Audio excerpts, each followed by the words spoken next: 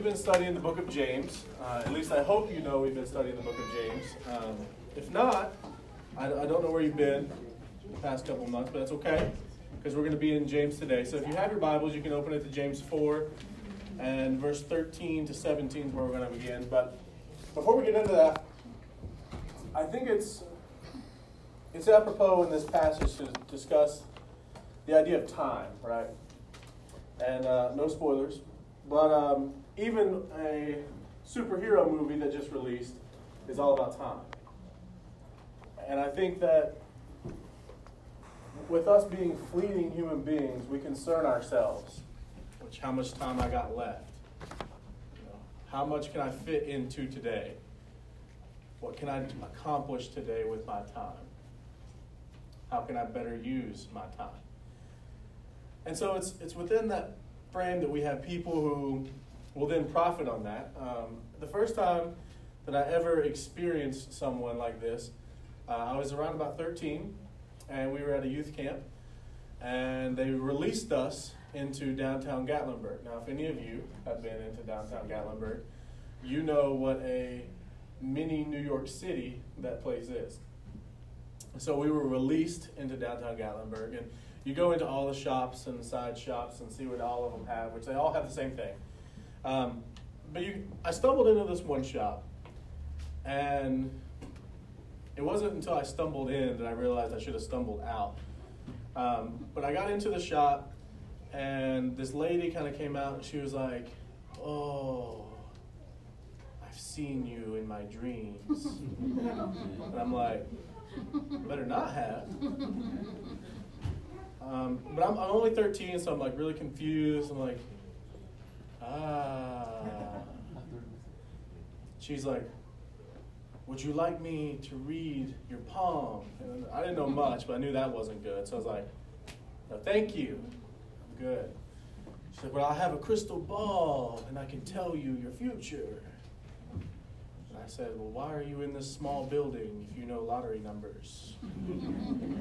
And she got mad at me, and I left.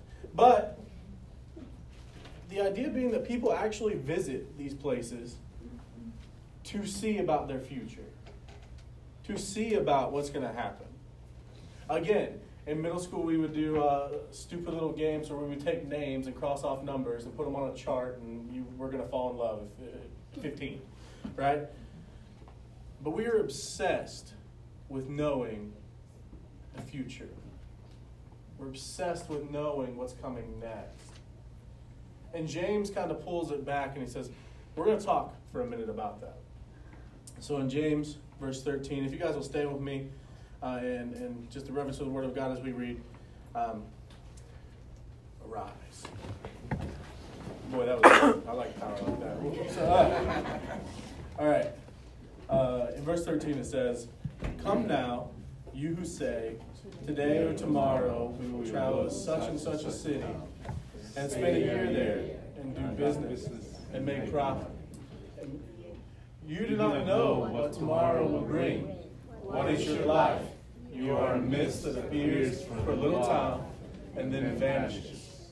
Instead, you should say, if the Lord wants us to, we will live and we will do this or that. But if you boast about your proud intentions, all such boasting is evil. Therefore, anyone who knows what is right but fails to do it is guilty of sin." This is the word of the Lord. You may be seated. So I love James for this. James has kind of a confrontational but conversational tone. I like when I can trace ideas through Scripture. I think sometimes as pastors, we're guilty of treating Scripture like a baseball. We'll pull it out and we'll just throw it at you, right?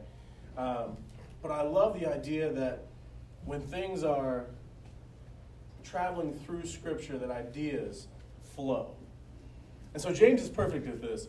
If you kind of continue back and think back all the way 2 weeks ago, I know it's a long time, but if you think all the way 2 weeks ago, we remember that the idea of speaking ill against your neighbor. And even before that, we remember about the idea of having wisdom from above and how he flows that into not only having wisdom from above, but having love for one another. And so it's almost as if he's saying, I want you guys to see my train of thought. We start here, we focus on everyone else, and then we're coming now back to you. And so that's where we're at today. We're at you. So, James again says, "Come now, you who say, today and tomorrow we'll travel to such and such a city. We'll spend a year there and do business and make profit." So, let's transport kind of the context of this passage to us. The Jews are experiencing at this time a time period which they have not yet such experienced. Now, most of us know that one of the reasons that Jerusalem is so contested is because it's actually the center of trade route. Not so much now, everyone can fly. But before, they couldn't, right? So it was a central trade route where you could land ships, and you could go and you could travel down into Egypt. You could travel north into what's now Turkey. You could travel even further to the east. And so it became a central hub. And James is writing and saying, listen, I know that right now we're in an economic boom and you guys are having all this stuff going. So I'm going to talk to you people who are making these plans. Because the plans are not bad, but let me talk to you. He says, listen, I know you're going to travel to such and such city. You're going to do business there. You're going to make profit. Now, I want you to important to see before we move on, James is not degrading any of these things. He's not saying it's bad to start a business. He's not saying it's bad to have a business. He's not saying it's bad to make profit. None of those things are in a negative context with James. He wants you to know these are okay things. But watch, he says this. You don't know what tomorrow will bring. Okay, that's where the crux of James's focus is at. Now, I told you that I loved it when everything goes through Scripture and kind of finds its way through. So, we're going to be hopping around a bit. You guys don't have to hop with me. I've done all the hopping for you. But James is drawing attention almost to a couple, or at least one, Old Testament passage that he's bringing out. Now, what's the significance of this? Well, it teaches us that the Old Testament is not just old, right? Some of the most wonderful things you can learn are from things that are old. Yes. So, in Proverbs it says this. Proverbs 27 verse 1, it says, "Don't boast about tomorrow, for you don't know what a day might bring forth." And that's it. That's a simple quip, right? Don't boast about tomorrow, you don't know what it's going to bring.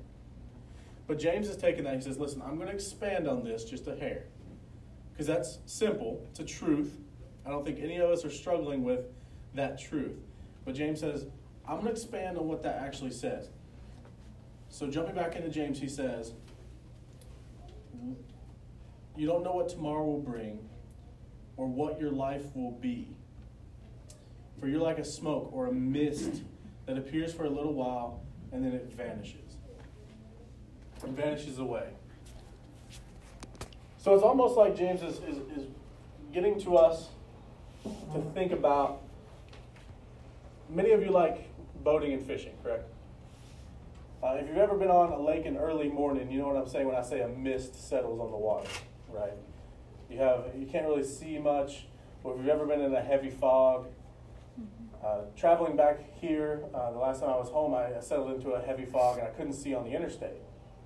The idea being that sometimes, even in a fog, you can't see. And I love that imagery that James is putting here. He says, listen, think about a mist, right? Think about a fog. That's your life. And it can go like that. And you don't know where a cloud ends or begins. Like when you're in fog, you don't know how far it goes back. You don't know how far forward it goes. You can drive 5 feet and be out. And that's where our lives are like sometimes. And it's not that you guys don't have plans and things. Proverbs also says that we make our plans, but the Lord directs our steps. God will always give you the steps to take in your own life, but you can make plans. There's nothing wrong. What James is saying here says, you got to know that when you make plans for yourself, you include something extra as a Christian.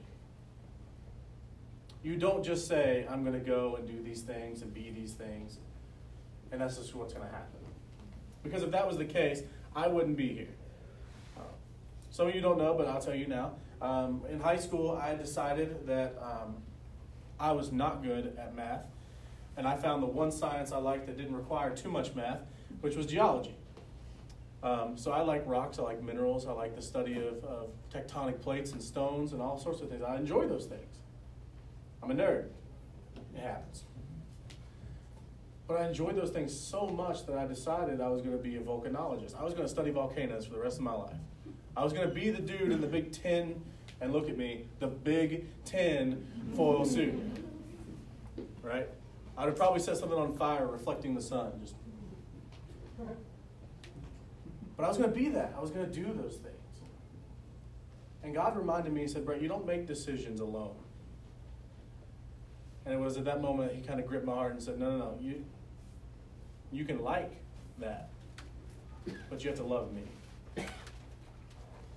And he changed my course and changed my direction and changed what I saw, because you see, I only saw, and I saw this long life ahead of me, and God's like, no, you can't really see that. And it was almost like, if you look in the Old Testament, the idea of when Elijah says, Lord opened his eyes, and the servant opens his eyes and sees angels all around him. It was almost like God opened my eyes, and I saw my life as nothing more than just my next step.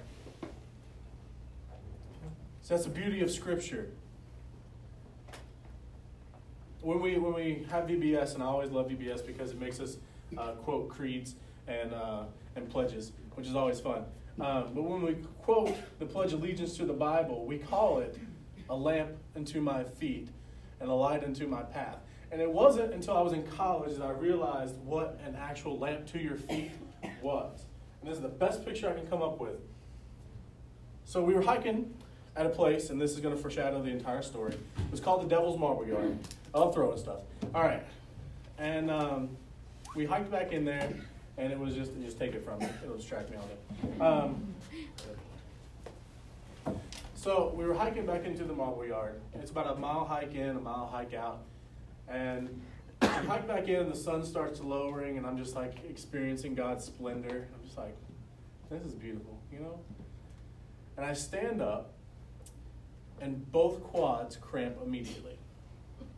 And I can't walk. So I'm stuck inside this little boulder area, thinking to myself, I'm going to die. And the sun goes down. Now, you don't want to be on the mountain when the sun goes down. I didn't pack a flashlight. What I had was my cell phone. So this is the lamp unto my feet and the light unto my path. Was for an entire mile out of the mountain, I would take a step. I would pull out my Motorola Razr flip phone. That was awesome. And I would take a picture with the flash on. And it would flash. And I would see the path, and I would take a step. And I would take a picture with the flash on. And that's how I got out of the mountain.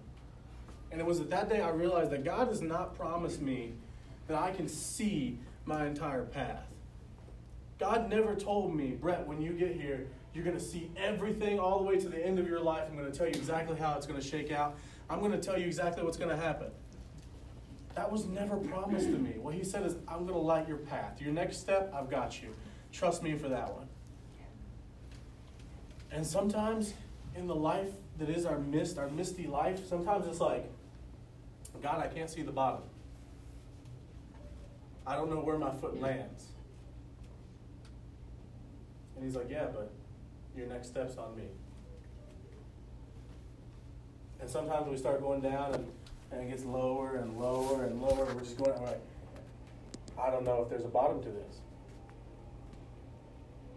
But I've learned something, that when God tells you to jump, he's always going to catch you. Like Indiana Jones, when he starts like walking on the crevice, you kind of just have to trust God in some things. And James is saying, listen, this is about knowing what you have in your life. As a Christian, you're not promised the end. You're promised the very end, right? He says, after you die, I can tell you what that looks like. I can tell you what beauty that is. That's the glorious day. That's that part. He said, but up until that point, I can only give you your steps. And James is reminding us, he says this, instead you should say, if the Lord wills, we'll live and do this or that. You see, God has a will for all of us, and some of it is revealed to us. One of the Lord's wills for your life is that you tell the gospel to those around you. It's given. In fact, he commanded that of his disciples. But you see, there's also something else. He says, you know, God, there's some things I just don't know what you want from me. And sometimes we ask God and heaven's just silent. Like, God, what do you want? And it's in those moments that we need to look into what he's spoken to us. Like sometimes, and I have frustration, and Christians are like, well, God's not talking to me. Well, he wrote you an entire book. He'd love to talk to you. And it's not that this is like, I'm fond of what Matt Chandler says, you know, so it's not a roadmap for your life. Like there definitely are some maps in the back. But what it is it's truly God's will revealed to you. If you wonder what God wants, it's in here. If you wonder what God loves, it's in here. If you wonder what you should love what he loves. And that's the beauty of when you say, if the Lord wills this or that, I'll do it. Because sometimes we make our own choices. And 99% of the time we look back on those choices with regret. Because we didn't take time to stop and consult the Lord of what he wanted. Now, you'll say to me, well, Brett, listen, there's going to be some times that God's just not going to care about what I do, right? Like, I'm going to eat pizza for lunch. I don't think God's going to really be like, no pizza. No, but this is what James is saying. Always ask God, if you show up somewhere, it's meant, like a Christian doesn't just show up places, right? Like for instance, if Jesus walked through the back door right now, he didn't just show up somewhere. He's here for a purpose. God sends us into people's lives for a purpose. I met someone yesterday. I have no idea what God's purpose is for me to do, but I know that my purpose is to tell him about Christ. Because that's what the Lord wants. And it says this, but as it is, and James is saying, you know, you don't ask about God. You don't ask God what he says. And as that is, you boast in your arrogance, and all such boasting is evil. So this is a hard passage today, right? Like it's like, man, God, you just right on the toes. What God's saying is, he says, you know, all the times that you don't ask me what I want for you, you're sitting in my seat. You're sitting in my seat, right? If you're a Christian, you have the Holy Spirit, and you've surrendered. When you prayed the prayer, or when you had that conversion moment, I hope that one of the things you reasoned in your heart was that he is Lord and I am not. And if you don't reason that, you need to look back and reason. Because that's salvation. Saying God is Lord and I am not. And if you let the Holy Spirit have that place in your heart that he wants, that he is Lord and you are not, you can't take it back. Because that's what James is saying. He says it's arrogance. You think you can do a better job than God. Trust me, if I was God, I already told you guys, I'd just, there's some people like, got it. There's evil in the world, just got him again. But God knows what he's doing. And he's much better at it than I would ever be. I love the story of Job, right? we have Job. And I don't think any of us are going through a Job situation. If you are, please come tell me, because that's some supernatural stuff that we all need to pray about. But Job would lose his entire family, lose everything he owned, go through a time where his best friends would come to him and be like, well, I don't know what you did, but you're a pretty big sinner.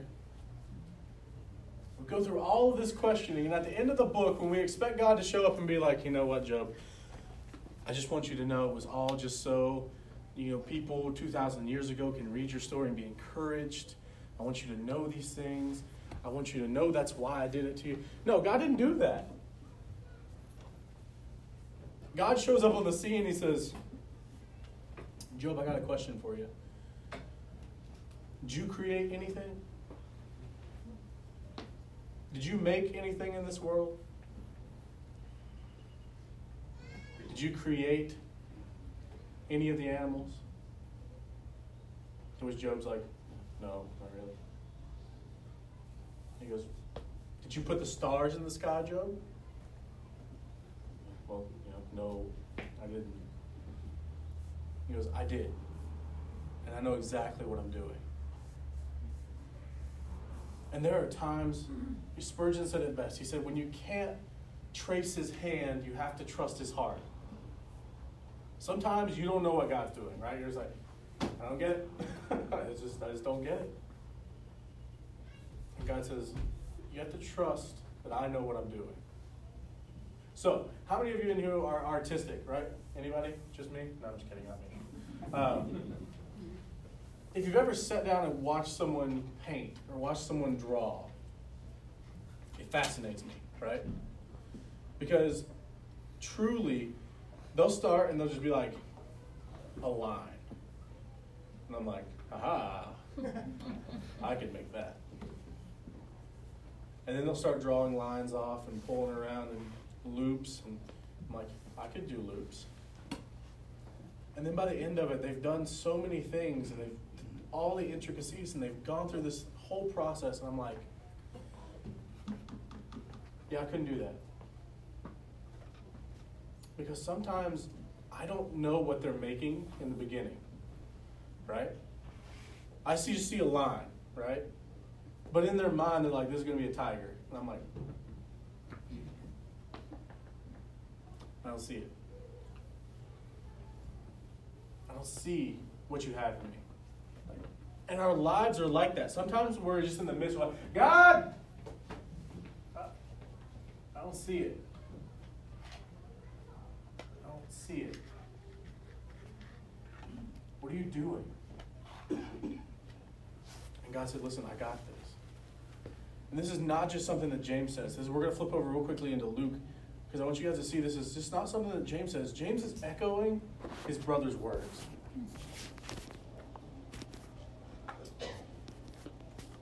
Jesus would speak about many things, and in Luke 12, he starts talking to his disciples about a cure for an anxiety and how it would be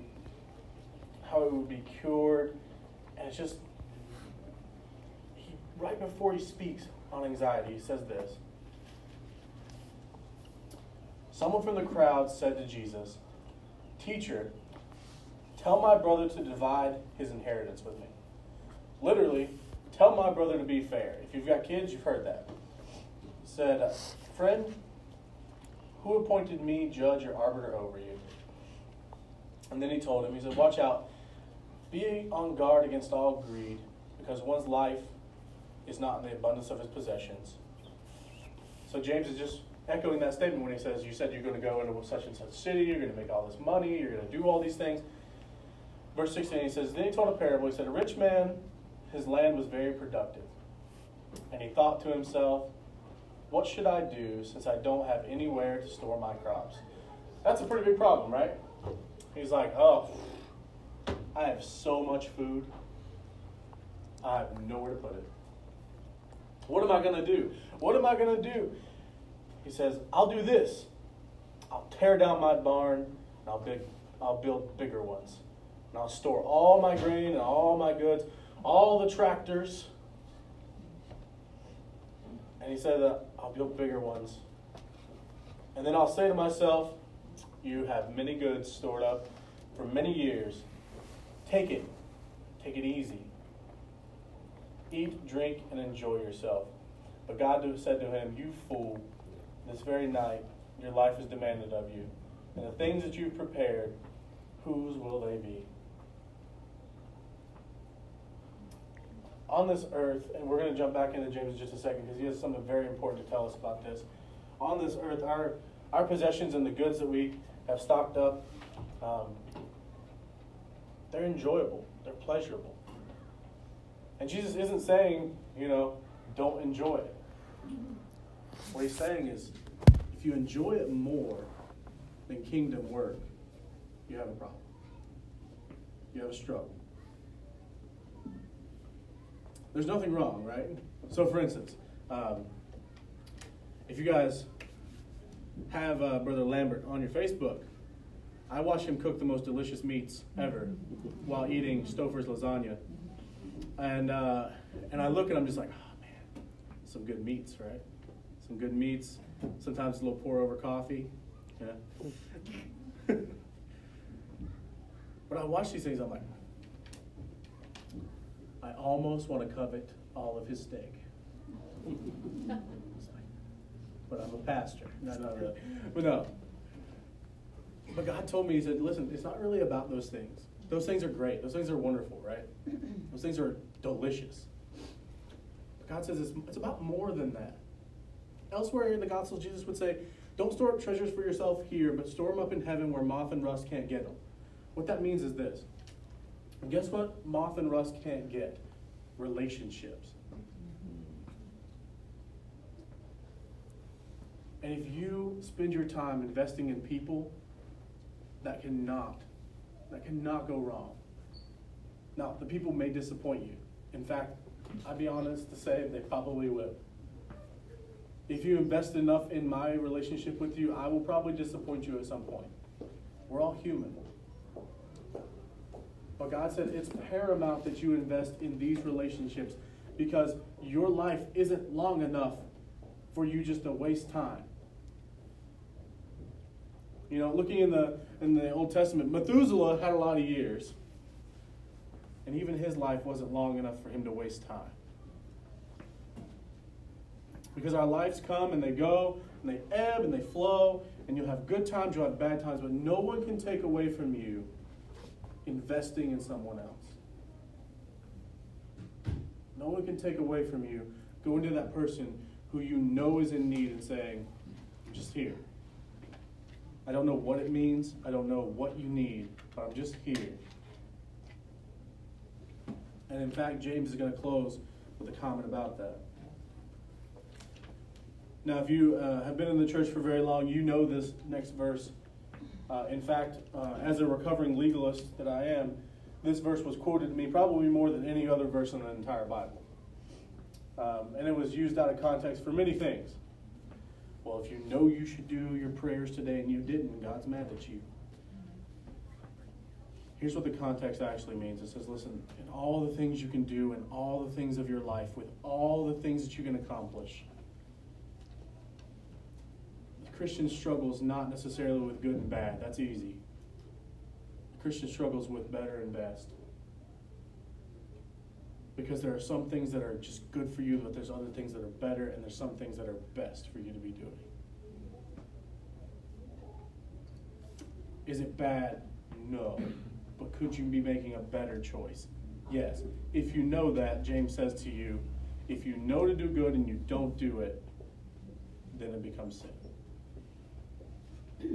Because it hinders your relationship with the Father. Christians, God has set us in a unique point in time. Some of you may believe, as I do, that I was born in the wrong decade. I should have been born in the 20s. I just know it.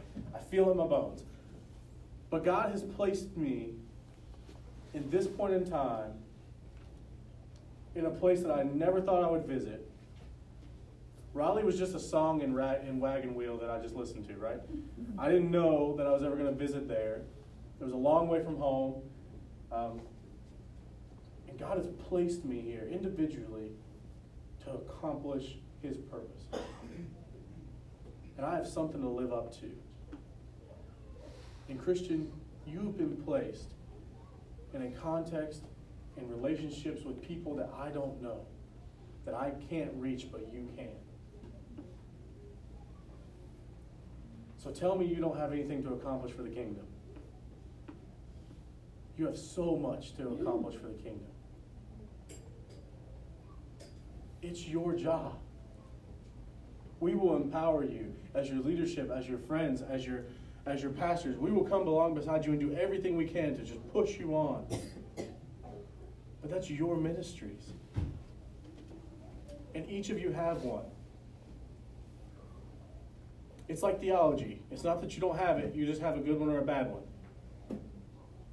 Same thing with ministry. Each of you have a ministry. It's either a good one or it needs some repair. And James says, if you know you should be doing something and you're just not doing it,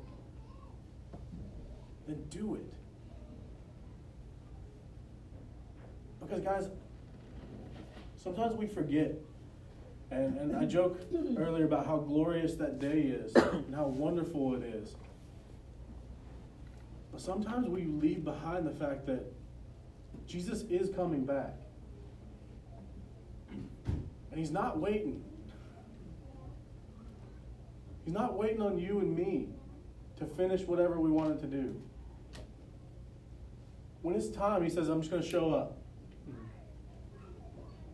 He's like, you might have said, well, maybe, maybe tomorrow I'll give them a call because maybe they're just having a bad day. You're not promised tomorrow. He said, what you have is right now. You have right now. And that means a couple different things. That means if you're a Christian, you're called to do that ministry right now. You're called to be that friend right now.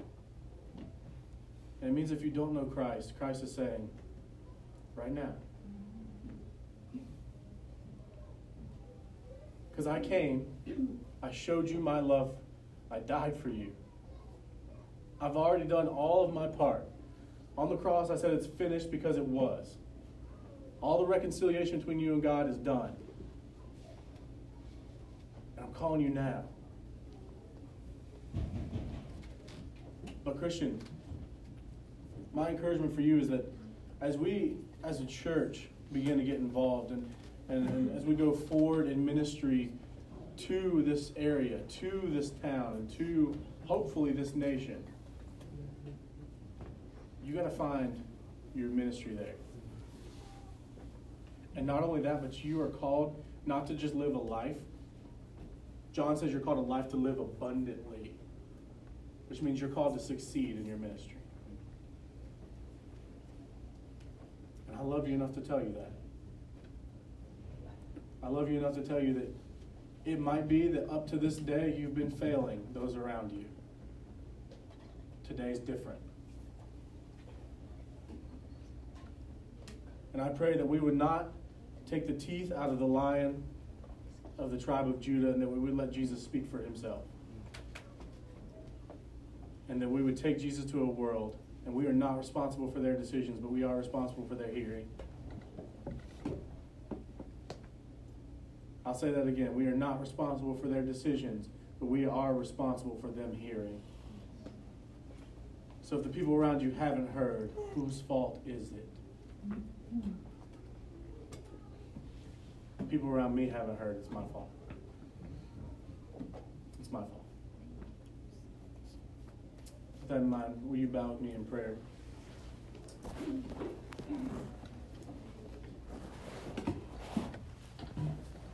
God, even now, we see your word.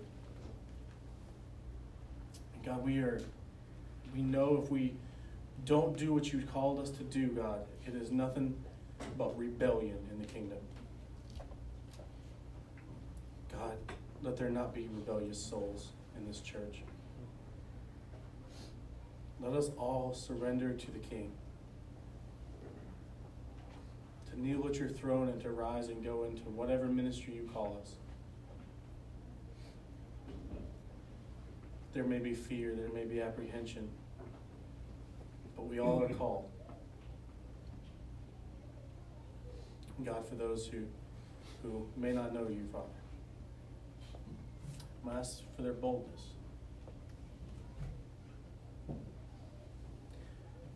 And church, if there's one of you in here who may not know God today, you don't know if you died today, where you'd end up. Maybe you're confused, maybe you don't understand. I'm going to ask you to do something for me. I'm not going to ask you to stand up, I'm not going to ask you to raise your hand. But with everyone else and every head bowed and every eye closed, I'm going to ask if you don't know Christ, if you would just look up with me long enough for our eyes to meet, that I would know what you say, and that I would be able to pray for you.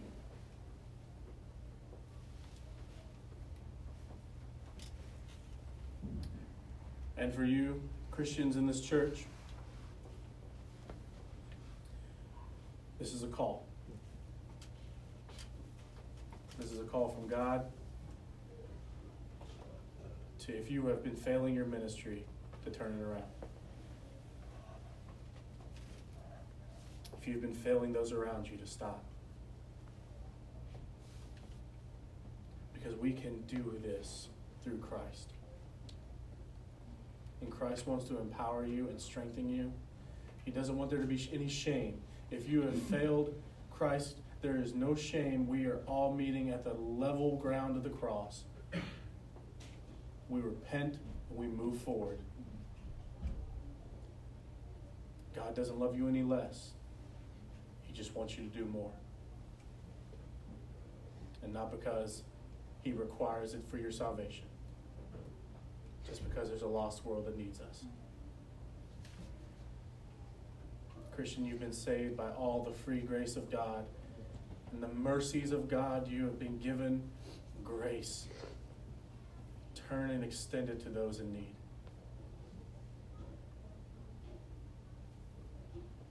God, thank you for this day. Thank you for everything that you've spoken in your word today. God, we praise you. And God, we want to honor you with our lives. God, help me in my failures. God, that I would not be ashamed, but that I would just turn and be a triumphant warrior for you. God, you've won the war. Sometimes I even get discouraged at the battle. God, let me take encouragement from you. Let me love you more.